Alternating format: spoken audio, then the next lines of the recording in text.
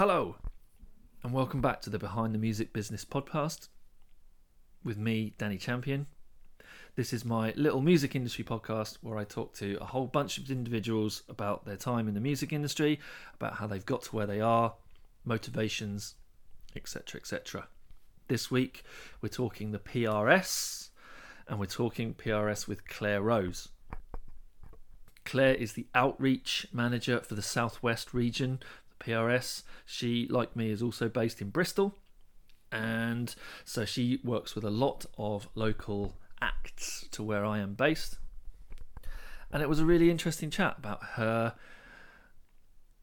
career, how she's learnt how the PRS works, and what songwriters, music publishers should be doing at this very uncertain time for performing royalties, whilst there is currently, at time of recording, very little to no live industry in the UK and beyond. So really interesting time to have this conversation. We talked about the PRS, we talked about music in the Southwest as well, and a whole host of other bits and pieces in between. So here is my conversation with Claire Rose of the PRS.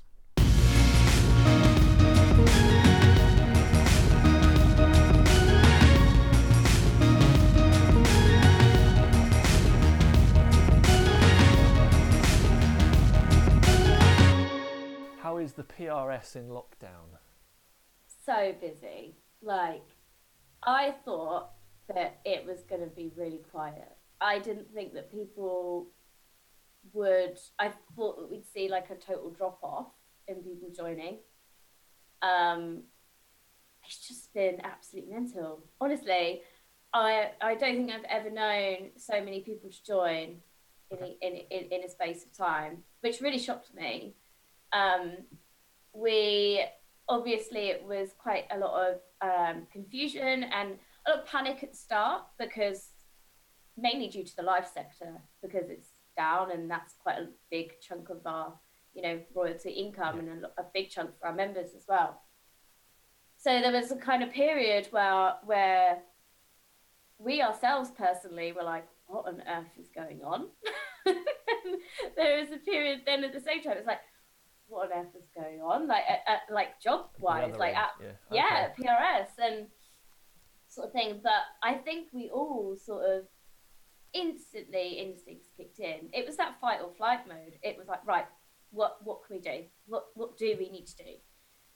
So to help our members and protect our members during, the crazy year that we've had, we've done loads of stuff since. We had our emergency relief fund, which went really well and managed to help members out in need and stuff like that. We did a lockdown special, 24-hour gig, which raised money for that as well.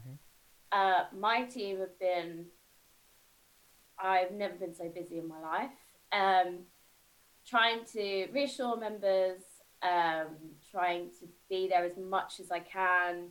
I've even looked into unclaimed royalties for members that I have a good relationship with, just trying to see if there's something we could pass out. But we've managed it really well, I think. I think that we just instincts kicked in, and we were like, we need to do something, and we can't wait. A week is too long to wait. So we've got to do something now.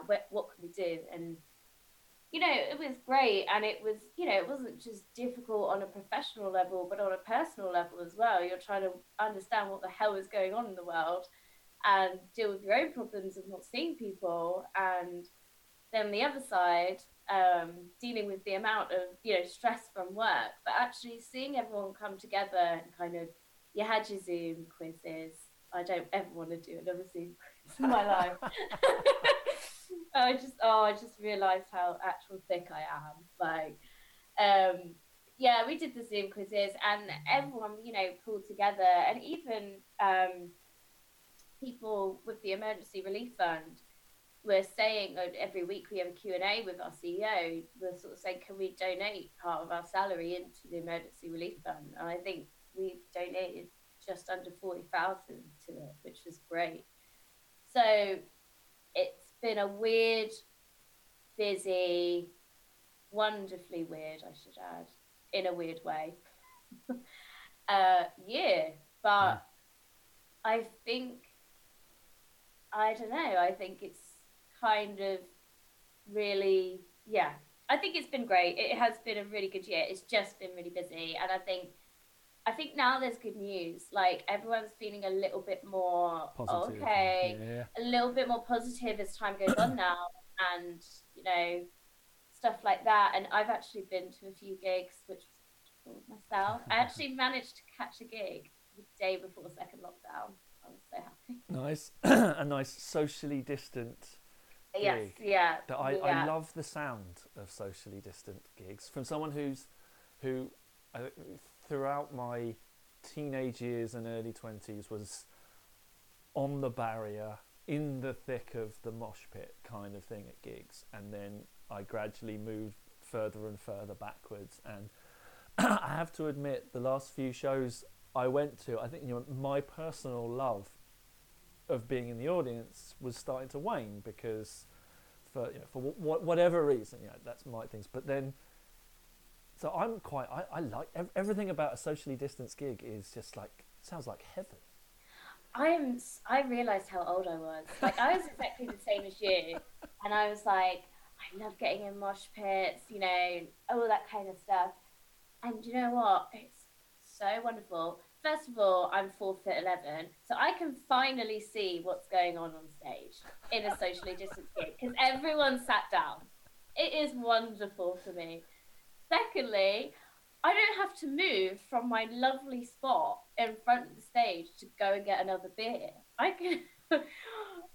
Someone will come and bring me one. But it's just wonderful. That sounds really No, spoiled, no, but but it's such a weird way. I mean, one of the things yeah, one of the things where I wanted to go with this is I've been desperately trying to not dwell on the COVID stuff when I've been talking to people during lockdowns and things yeah, like that, because it dates the conversation. And one of yeah, the things that I'm excuse me, I'm really keen on doing is talking about something that it's not time specific.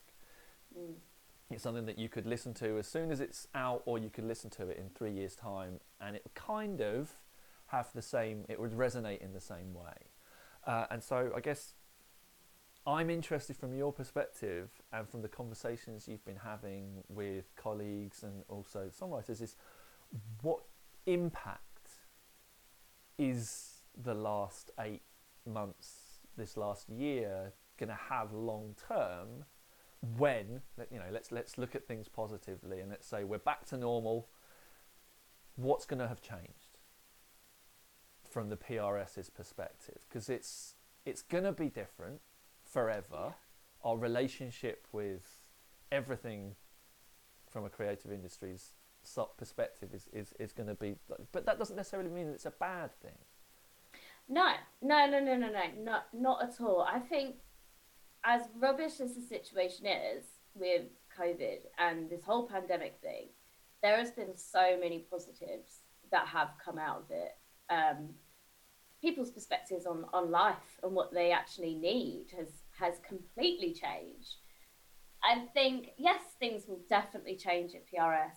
I think, do you know what? From a creator side, from a songwriter side, a creator side, DJ, composer, I think people have got had to be really creative with their music Yeah. and how it's getting out there, but mainly because of live, because there's just no income coming out of that at the moment.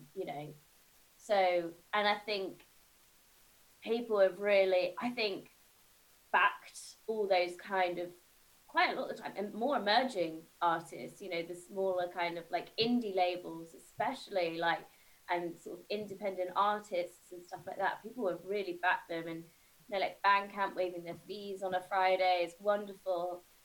I think I'm hoping, this is me on a personal level, that the world of streaming will be looked at. I hope that there may be a change in virtual gigs, because obviously people are doing a pay to view virtual live gig. Yep. And I'm hoping that royalties potentially will change from that, because at the moment there isn't any. You can't submit a live performance for doing a live performance virtual gig. So I'm kind of really hoping that will flip around. I think people will get more creative in the way that they release music, how they use socials as well. I think we'll see more collaborators, and I think PRS will come out of lockdown in a really positive light from what we've done to support our members and things like that. But yeah, I think there'll be a lot of changes. I think there'll be um, definitely changes on virtual. I think there'll definitely be changes in the streaming world, which is long overdue, to be honest. Um, I don't know if broadcast will be affected or not, just because a lot more people are listening to radio now in the day because they're at home and stuff. And I mean, from an internal point of view, we don't need them. At the moment, our offices are closed, so people are now working from home, and I think it's actually, for some it's not great because they do work better in the office, but I think it's making employees a lot more happy and feel a lot more connected together. We've myself and my wife have been talking about that. We're expecting a baby, and so congratulations. Thank you very much. And so you're automatically thinking about childcare, and when you've got that conversation going on, you're thinking, well, I don't. All of this is just proof that you don't need to be in the office 5 days a week. I think we've got to a point now where we're on the other side of it, that actually we kind of want a little bit more of that normal routine. But it doesn't mean that you can't do a little bit of both, that it adds a bit of flexibility in there. And it's not just about, no, you have to be here at 9 a.m. every morning. But yeah, exactly. I mean, I've seen more people at PRS, and I've been at PRS like nearly 6 years now. And I mean, my role. I, look after the west of England. So I'm technically a home worker all the time, unless I'm out at events and meeting people and stuff like that. I don't need to be in the office. So I don't really get to meet a lot of staff at PRS. I know some, but I don't know all. And I've actually met so many more people at PRS during this lockdown because of Zoom than I have in the past 5 years. yeah. It's going to become, well, I like to think that it's going to become on the nice side of the normal thing. Yeah. We kind of go, you don't have to be there if you don't want to, but you can if you do.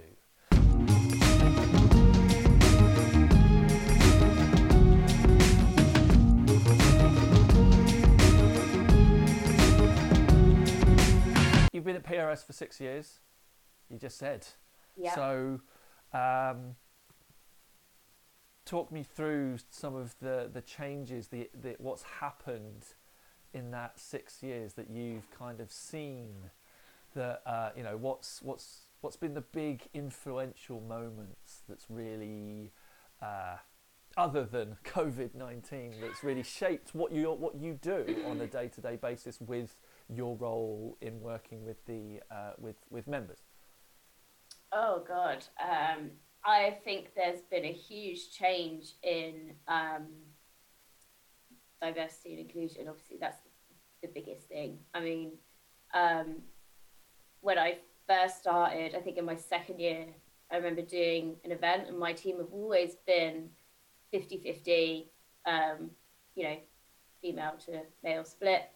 We've always been trying to have as many people from the Black, Asian, and ethnic minorities sitting on our panels as well. But now, it's not just, I feel like it was talked about, but now everyone's talking about it. And it's not just talking about it, but people are now acting on it. And I think that was always the thing that frustrated me when I first started, was, okay, we're talking about it, but that's not really going to do anything. So we actually need to do stuff to make a change, because just talking about it makes no sense. So that's been one of the biggest changes for me. I've recently taken on another role outside of PRS, with Women in Control, which was founded by by Nadia Khan. So I'm the community manager for them as well. So yeah, diversity is a massive thing that I feel has changed, and changed for the better. I feel when I first started, I was this very young, I can't remember how old I was. I think I was like 23, 24 person, and it was so daunting. And I remember my boss sort of saying to me, right, I lived in Bristol at the time, he's like, go make contacts. And I was like, oh, what to do? And I never really sort of stood up for myself when I got like sexism and stuff like that. And because I was so afraid of, I don't know, speaking out and stuff like that. But now I feel like people are talking about it a lot more, and there's a lot more action if someone calls someone out on it, which makes me feel like I'm 100 times more confident than I was when I started, and I will happily call someone out. So that's been a big change. Streaming and downloading has been a massive change. We do lots of presentations and colleges and unis, and one of the stats that we always say is, the percentage of where our money comes from. And I think now it's like 19% of it comes from online. And I think when I first started, that was 2 to 3%. So that's taken a huge shift. Significant leap. Significantly, yeah. So that's been a really big shift as well. Is it still something that you and the guys at PRS are still fighting to get songwriters the kind of the credit, the percentages that they need? Because obviously I look at it from an external perspective, from the kind of the mentoring, from the teaching side of things. Yeah. And there's still that idea of the labels getting the lion's share, the publishers and the songs are getting short shrift, and then whenever we're talking about that there should be more royalties going in there, or what Spotify's doing, it's all pointed at record labels, it's never pointed at publishers. Yeah.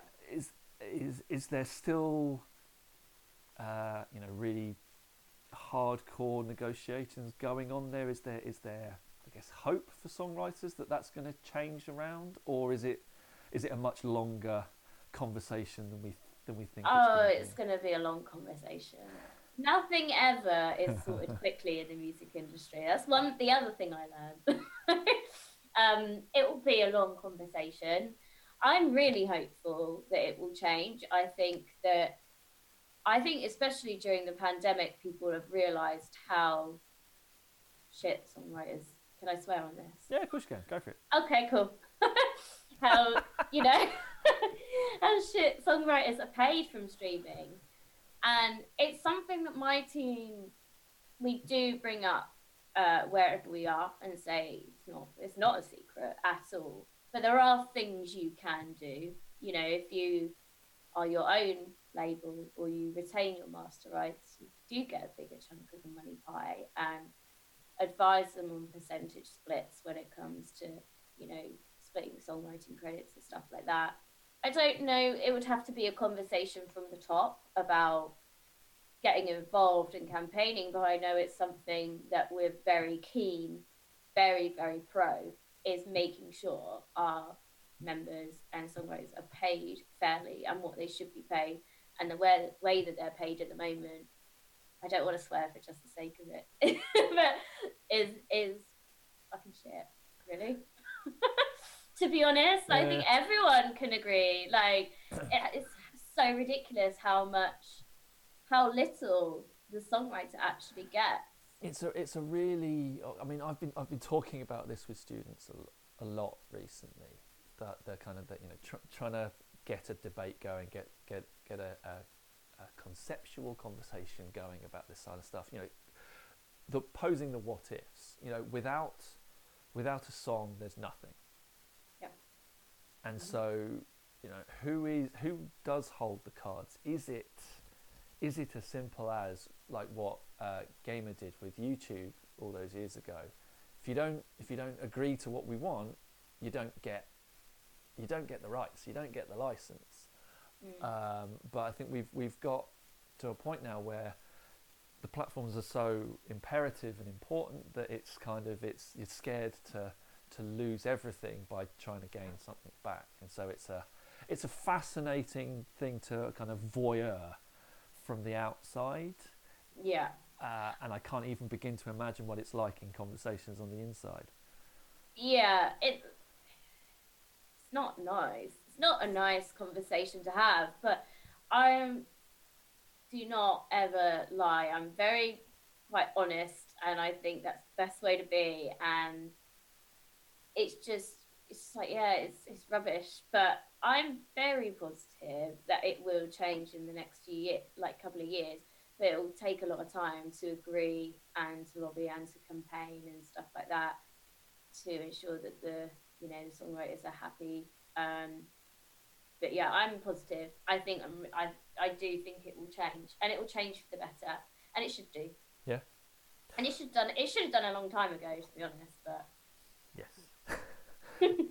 You said that you've had more applications or more new members over the past however many months than you can remember in previous years. Yeah. Can you articulate a little bit about what you're seeing in those members? Are you seeing a different type of member, different type of songwriter appearing on the horizon? Is it, are you seeing much more,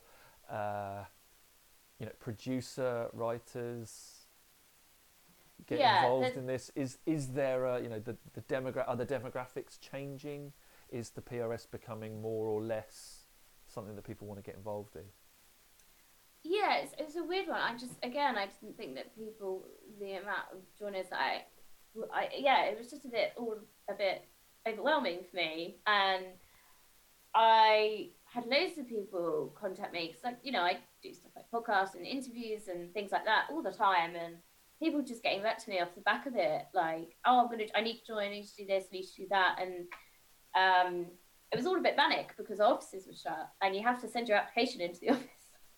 So that was another sort of hurdle to cross. But I'd say a lot younger. That's normally the case, but a lot younger people and a lot more women, which is wonderful because, our membership is skewed towards men, very much so.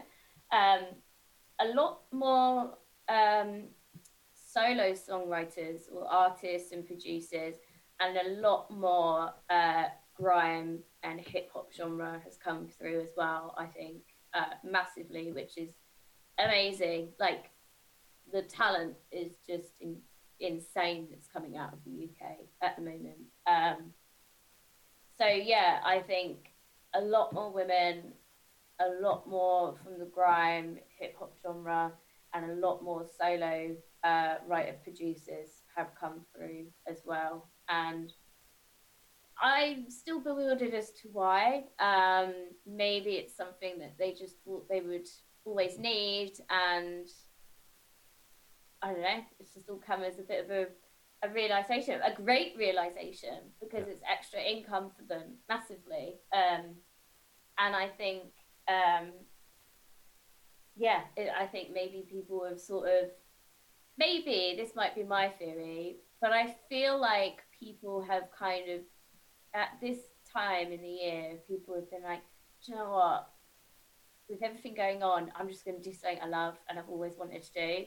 And maybe that's the case. And I think that's so bloody wonderful if people are being like, I had a message from a member who's like, oh, I've changed career in the last 6 months. I was like, that's wonderful. Like, you've kind of decided to make that shift, because why not? Like, if it makes you happy and it's something you've always wanted to do, now is the opportunity. So maybe that's it. I don't know, but it's great to have all these new members, which means we've had to do a lot more events. We're doing webinars every 2 weeks. I've done 12 one-to-one days in all different areas of the west of England. I've feel like my voice is going to be completely gone by the end of 2020. You have to But record yeah, some stock answers to things. Hang on, I've got a button for that one. yeah, do you know what? That is such a good idea.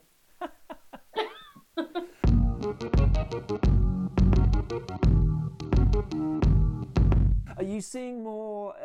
Is there more of an aptitude for the DIY side of things? People that are doing all this stuff for themselves, and that's Yeah. taking precedence. That there's people signing up, staying themselves, maybe even being their own publishers as That's the well. thing.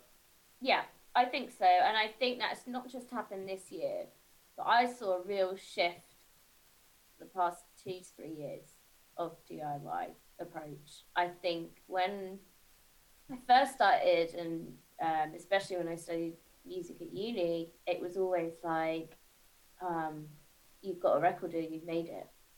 But that record deal could be really awful towards you. Do you know what I mean? But it was just something. There was some sort of glamour in taking a contract and say, "Oh, I'm signed." Do you know what I mean? But that it might not have benefited that artist at the time. And do you know what? In all honesty, some people do email me about, especially artists that I have relationships with, will email and be like, "Oh, someone's approached me and blah blah blah. Can you look at my contract?" Which I don't do because I can't read contracts, and I'll send them over to the MU. But I haven't had one of those for about 2 years now, which is. And when I talk to people like new artists, like, "Oh yeah, I'm my own manager and I'm my own label," a lot of the time they don't realize they're their own publisher, because I think there's this thing that no one really knows what a publisher role does. Everyone will give you a different answer in the industry. So I have to sort of explain it, and I say, "Do you do that?" And they're like, "Yeah." I'm like, "Okay, well, you're publishing yourself," kind of thing. You are self-publishing your work. So, which is wonderful. And I think a lot more now, people are realizing that they can do it on their own. Obviously, it's a lot easier for a band to do it because you allocate different roles. Someone does promo, someone does this, someone does the PRS, someone does the PPL kind of side. Yeah.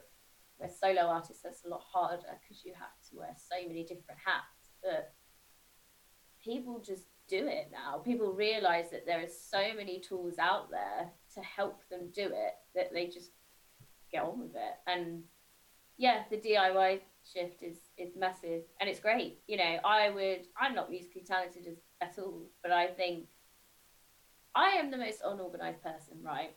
I am terribly unorganized. And for someone, even a band or an artist or DJ, to manage themselves, find a time to create awesome music, to have a social life, to self-publish themselves, to be their own record label, to be able to have time to go for a wee and eat something. Props to them, because I can do it. Which is, so hats off to anyone who does all of those roles themselves, and still manages to stay sane.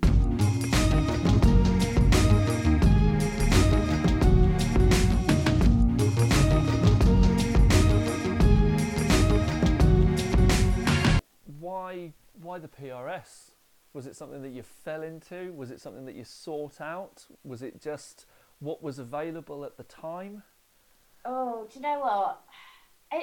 It's such a boring story, but I'll give it to you anyway.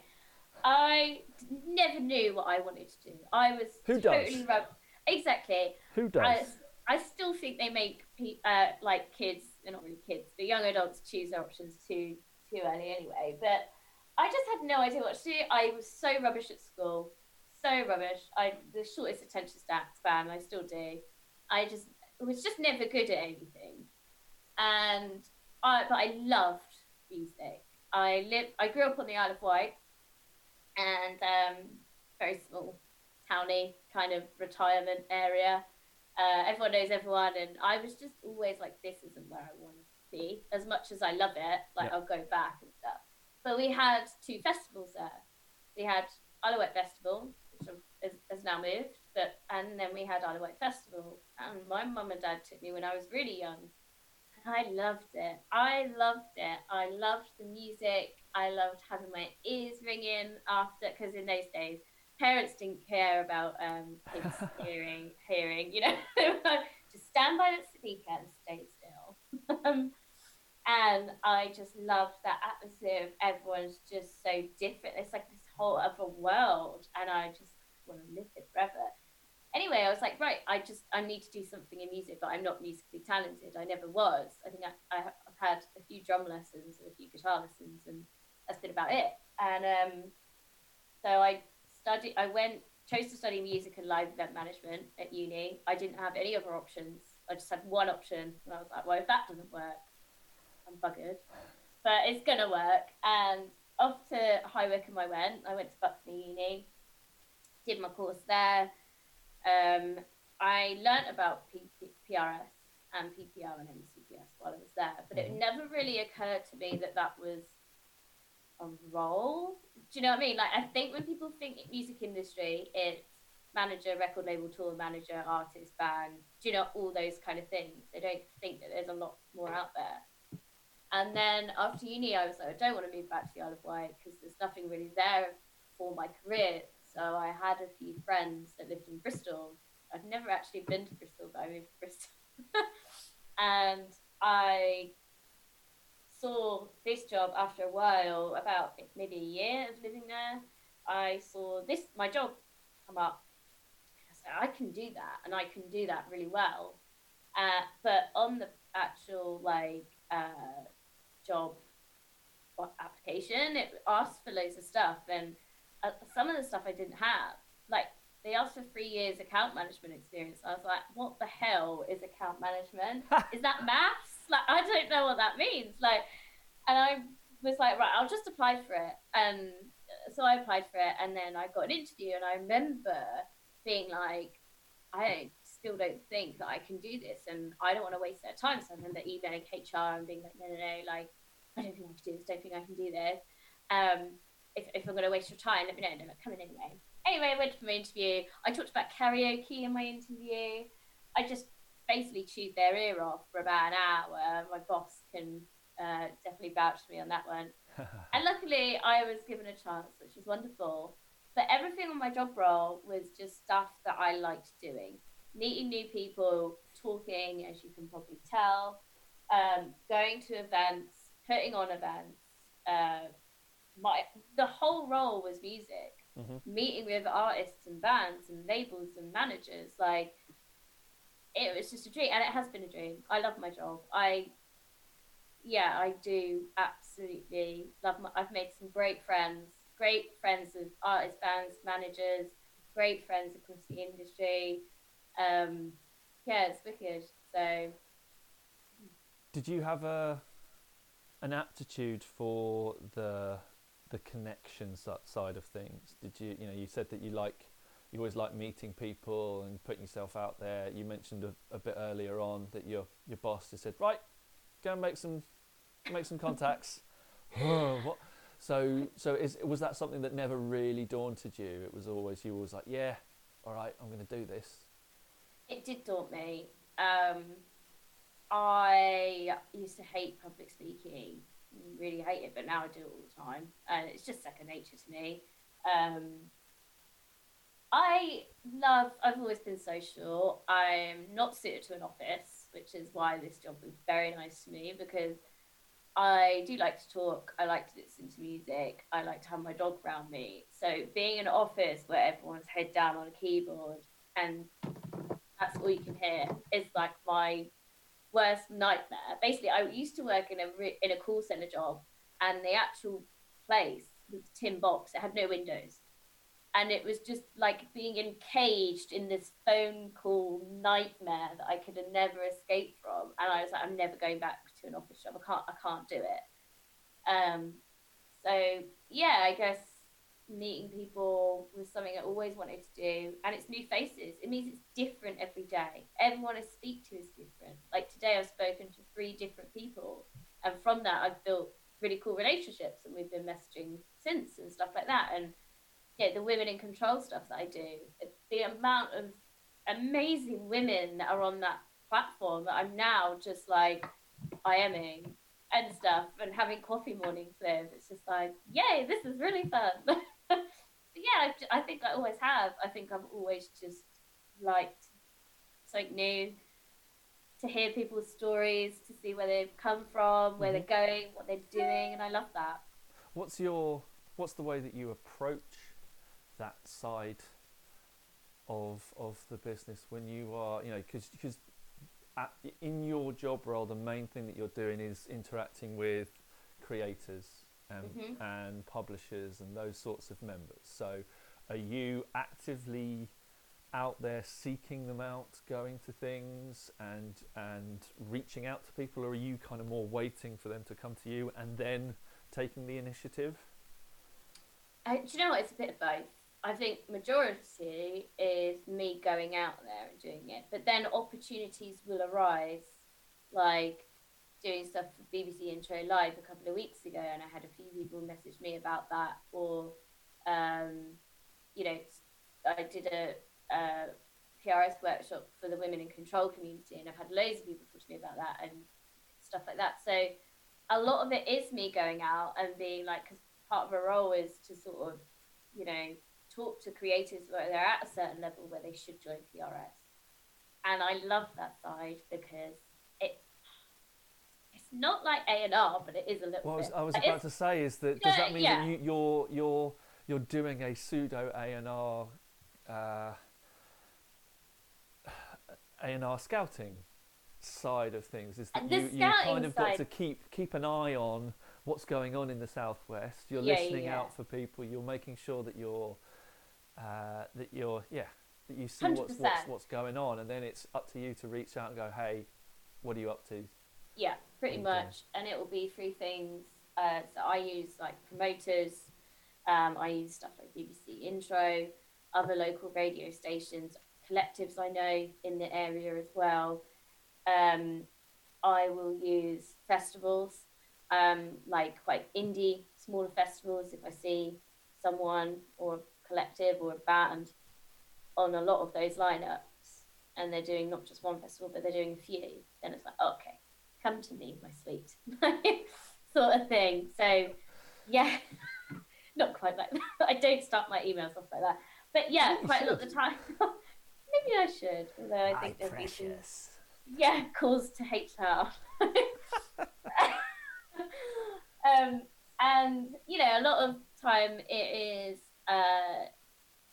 working with, using my own initiative as well. So, like, if I am in a uni and someone talks to me and saying, and they kind of hint the fact that they're doing quite well, I'll be like, okay, well, we'll talk, let's talk, kind of thing. And the whole main thing is just to help them with their PRS, because PRS, MCPS, and PBL, those three are so complicated. It took me ages to get my head wrapped around it at uni. I feel like the music industry needs to stop doing abbreviations for organisations. It's getting too confusing for everyone. And just to help them, like, get everything sorted, all that admin sorted, so they understand. And then I'm like, go forth, go and tour, and now your PRS is done, and now you can earn money. It's like, that bit on Austin Powers. Oh, blimey! All right, that's an interesting reference, but yeah, go on. Dr. Evil is in the prison, and Austin Powers runs out, and he's like, "Go, Austin Powers, fly, fly." That's how I feel after I've helped someone with their PRS. I'm like, fly, fly.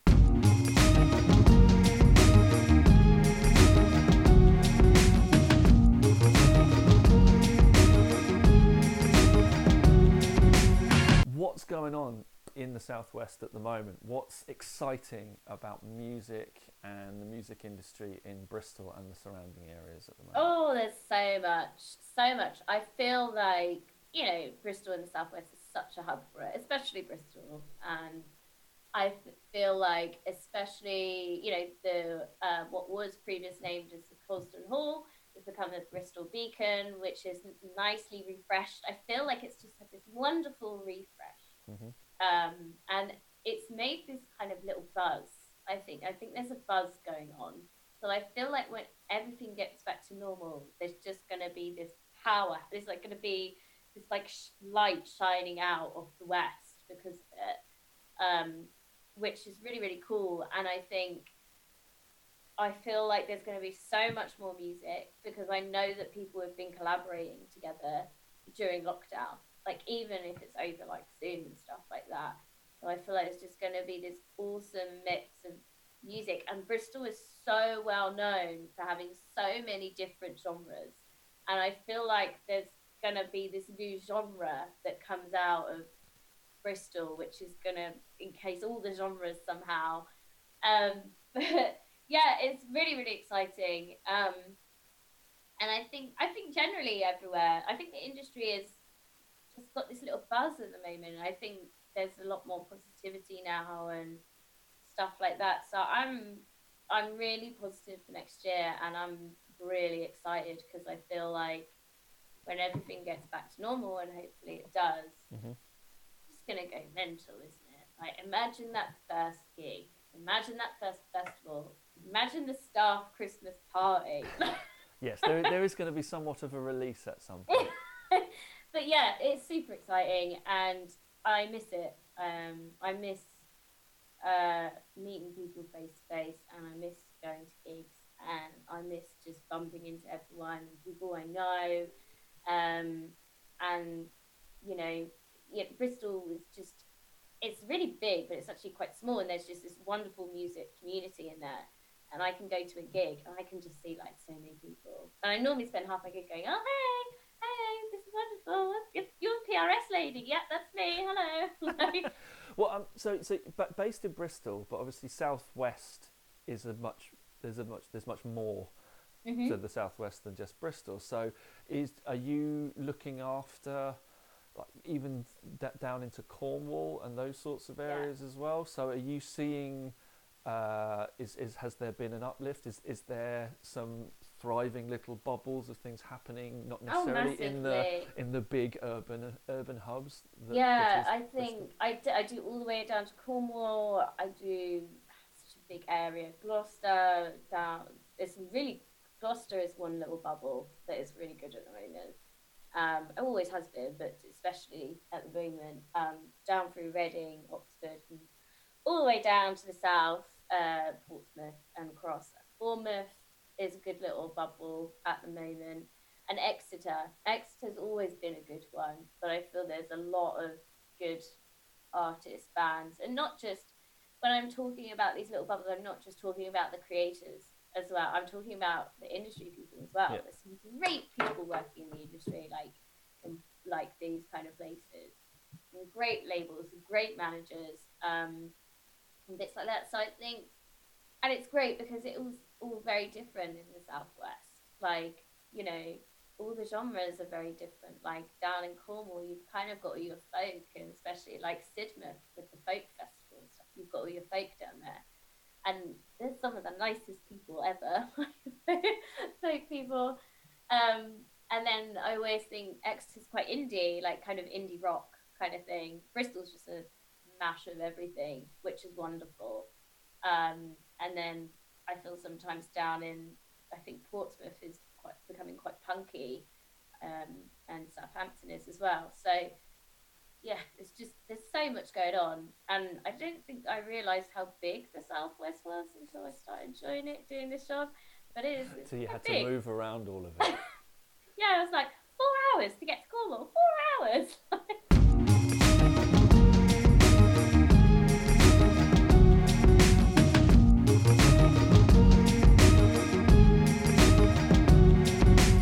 Last thing I wanted to get you chatting about, you mentioned it a few times, Women in Control. Yes. Yeah, talk to me. What is it? How does it start? What do you do? Yeah, so everything in between. Do you know what? It's been a bit of a whirlwind. So Women in Control was founded by Nadia Khan, who's one of the nicest, loveliest people I have met in the music industry. I talk to her more than my mother and my boyfriend. We literally voice note every 5 minutes. It's wonderful. And she does a lot of campaigning. She released the Seat at the Round Table report, which is wonderful. And she has she's so similar to me in a lot of ways. And she doesn't just want to talk about change, but make it as well. So like call this stuff out and say, you know, like this isn't good enough. Let's make some change. And she was doing some like group sessions, and I attended the industry executive one. I didn't really know what I was kind of going into, but it was a wonderful conversation with loads of women in the industry. And I just thought, this is wonderful. I've never spoken to this, spoken to this many wonderful women who have got all the same opinions of me and have gone through exactly the same things as me, and I feel comfortable to say stuff now. And I contacted her on LinkedIn afterwards, and I was like, it would be really cool if we could build a community platform where people can join, and it's just almost like a mini Facebook. You can IM people, you can do events, you can post things, you can post like job opportunities, articles, all this kind of thing. And we have, you know, we can have this safe space. So if something happens to a woman who she might experience sexism, or, you know, not being paid enough as her colleagues, or sexual harassment, we can kind of be there and be that network that she can talk to. Because when I experienced that, when I first died, I didn't tell anyone. Like, I was like, I don't want to get in trouble. Even though it wasn't my fault, but like, I didn't have that collective of women because I was on my own in Bristol. Like, I didn't, my offices weren't there, so I didn't really have anyone to sort of talk to. And so this is this is not a Bristol thing. This is a nationwide. It's worldwide. Worldwide. Yeah. And it's not for music specific either. No. It's woman specific. Yeah, I mean, we've got male allies. So yeah, eventually Nadia was like, I really wanted to build a platform, and I really want you to help me. So we did it, and we spent months doing it, and sleepless nights, whatever, and it's ready and it's done, and we've got over 250 members on there now. We've got people from from Nigeria, Australia, France, all over the UK, and it's wonderful. And we do events, we do posts. My role is so I'm a community manager. My role is to kind of help people interact and help people, and it's all about giving women a safe space, but a space to actually enhance their skills. So we do like workshops as well, and to give them a platform to be able to speak, you know, and run their own sessions and run their own events, because we don't want to do it all the time. You know, we've got our own jobs to do. We want it to be a point where everyone's it's kind of running itself. And we've got a lockdown social tonight, which is really fun. We're going to start doing listening parties as well. And it's just so wonderful. And we've got male allies on there as well. They don't have access to all the space because we want to keep that specific to women. But we want male allies to join, because what's the point in having these conversations just to women? That doesn't make sense. It's not constructive at all. So we've got some fabulous allies, and Daniel Jones, who's also, I know you know him very well, he does my job in North. He's one of our male allies, so that's great. Smashing. But yeah, it's wonderful, and it's free to join at the moment as well. Mm-hmm. And we've had one artist said she wrote some feedback for us the other day, and she was like, I've been Zooming people on the platform that I haven't talked to ever before, and I'm having a studio session with someone that I've admired in the industry that I haven't ever worked with before, but I reached out on the platform, and now it's happening. And that's what we want. That's what we want to happen, basically. So yeah, it's for creative people in the creative industries to come and network, to come and talk, to come and join in events, to have a platform, especially now, like we're posting as many job opportunities as we can at the moment, because we know some people obviously been made redundant on furlough and all that kind of jazz. Mm-hmm. So it's wonderful. I love it so much. And Nadia is just the most hardworking boss ass person I have ever met. And yeah, she's just incredible. And inspiration, I think. Smashing. So if people want to get involved or sign up to Women in Control, how do they do that? And also, lastly, to finish up with, for those emerging songwriters and publishers out there, what should they do in order to reach out and get the ball rolling with the PRS? Cool. So I'll start with Women in Control because I can't do two things at once. Right. Melt. My brain started melting then. Say it at the same time. Yeah. So Women in Control, definitely follow us on socials. So my Twitter is Claire Eleanor 10 on Twitter, and I think Claire Eleanor 21 on Instagram, and the Women in Control one is women but with an X instead of an E as well. So definitely follow that, and Nadia as well, because we put everything on there as we do on the platform. And if you just type in Women in Control into Google, it will bring you up with the Women in Control website, and then there's a members area and you can join through that. And yeah, it's free. You just set up your profile, put your picture on if you want, put your LinkedIn on, put a bit about you, all that kind of stuff. Or you can also email me, which is Claire with an I and an E at womenincontrol.com if you've got any questions. That's done. So now the PRS side. So yeah, if you want to get involved, if you want to talk about anything that I've spoken about today, or you're like, I have no idea what PRS, MCPS or PPL is, or anything like that, or you just want a general natter, or just want to find out a bit more, or you've recently joined and you're like, oh, I don't know what to do next, then definitely, again, follow me on socials, or you can email me at claire.rose@prsformusic.com. Or you can email us, the outreach team as a whole, which is just outreach@prsmusic.com, and just search on our website.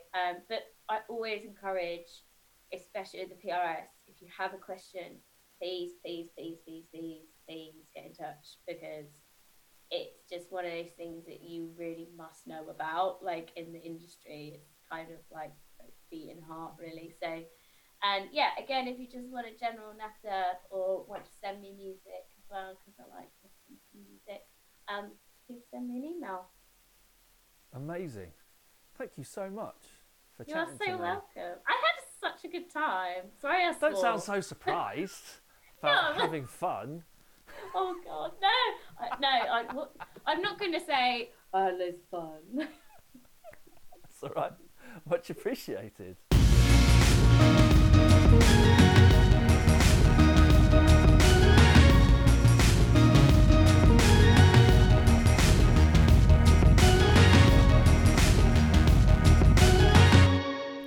Massive thank you to Claire for taking the time to talk to me.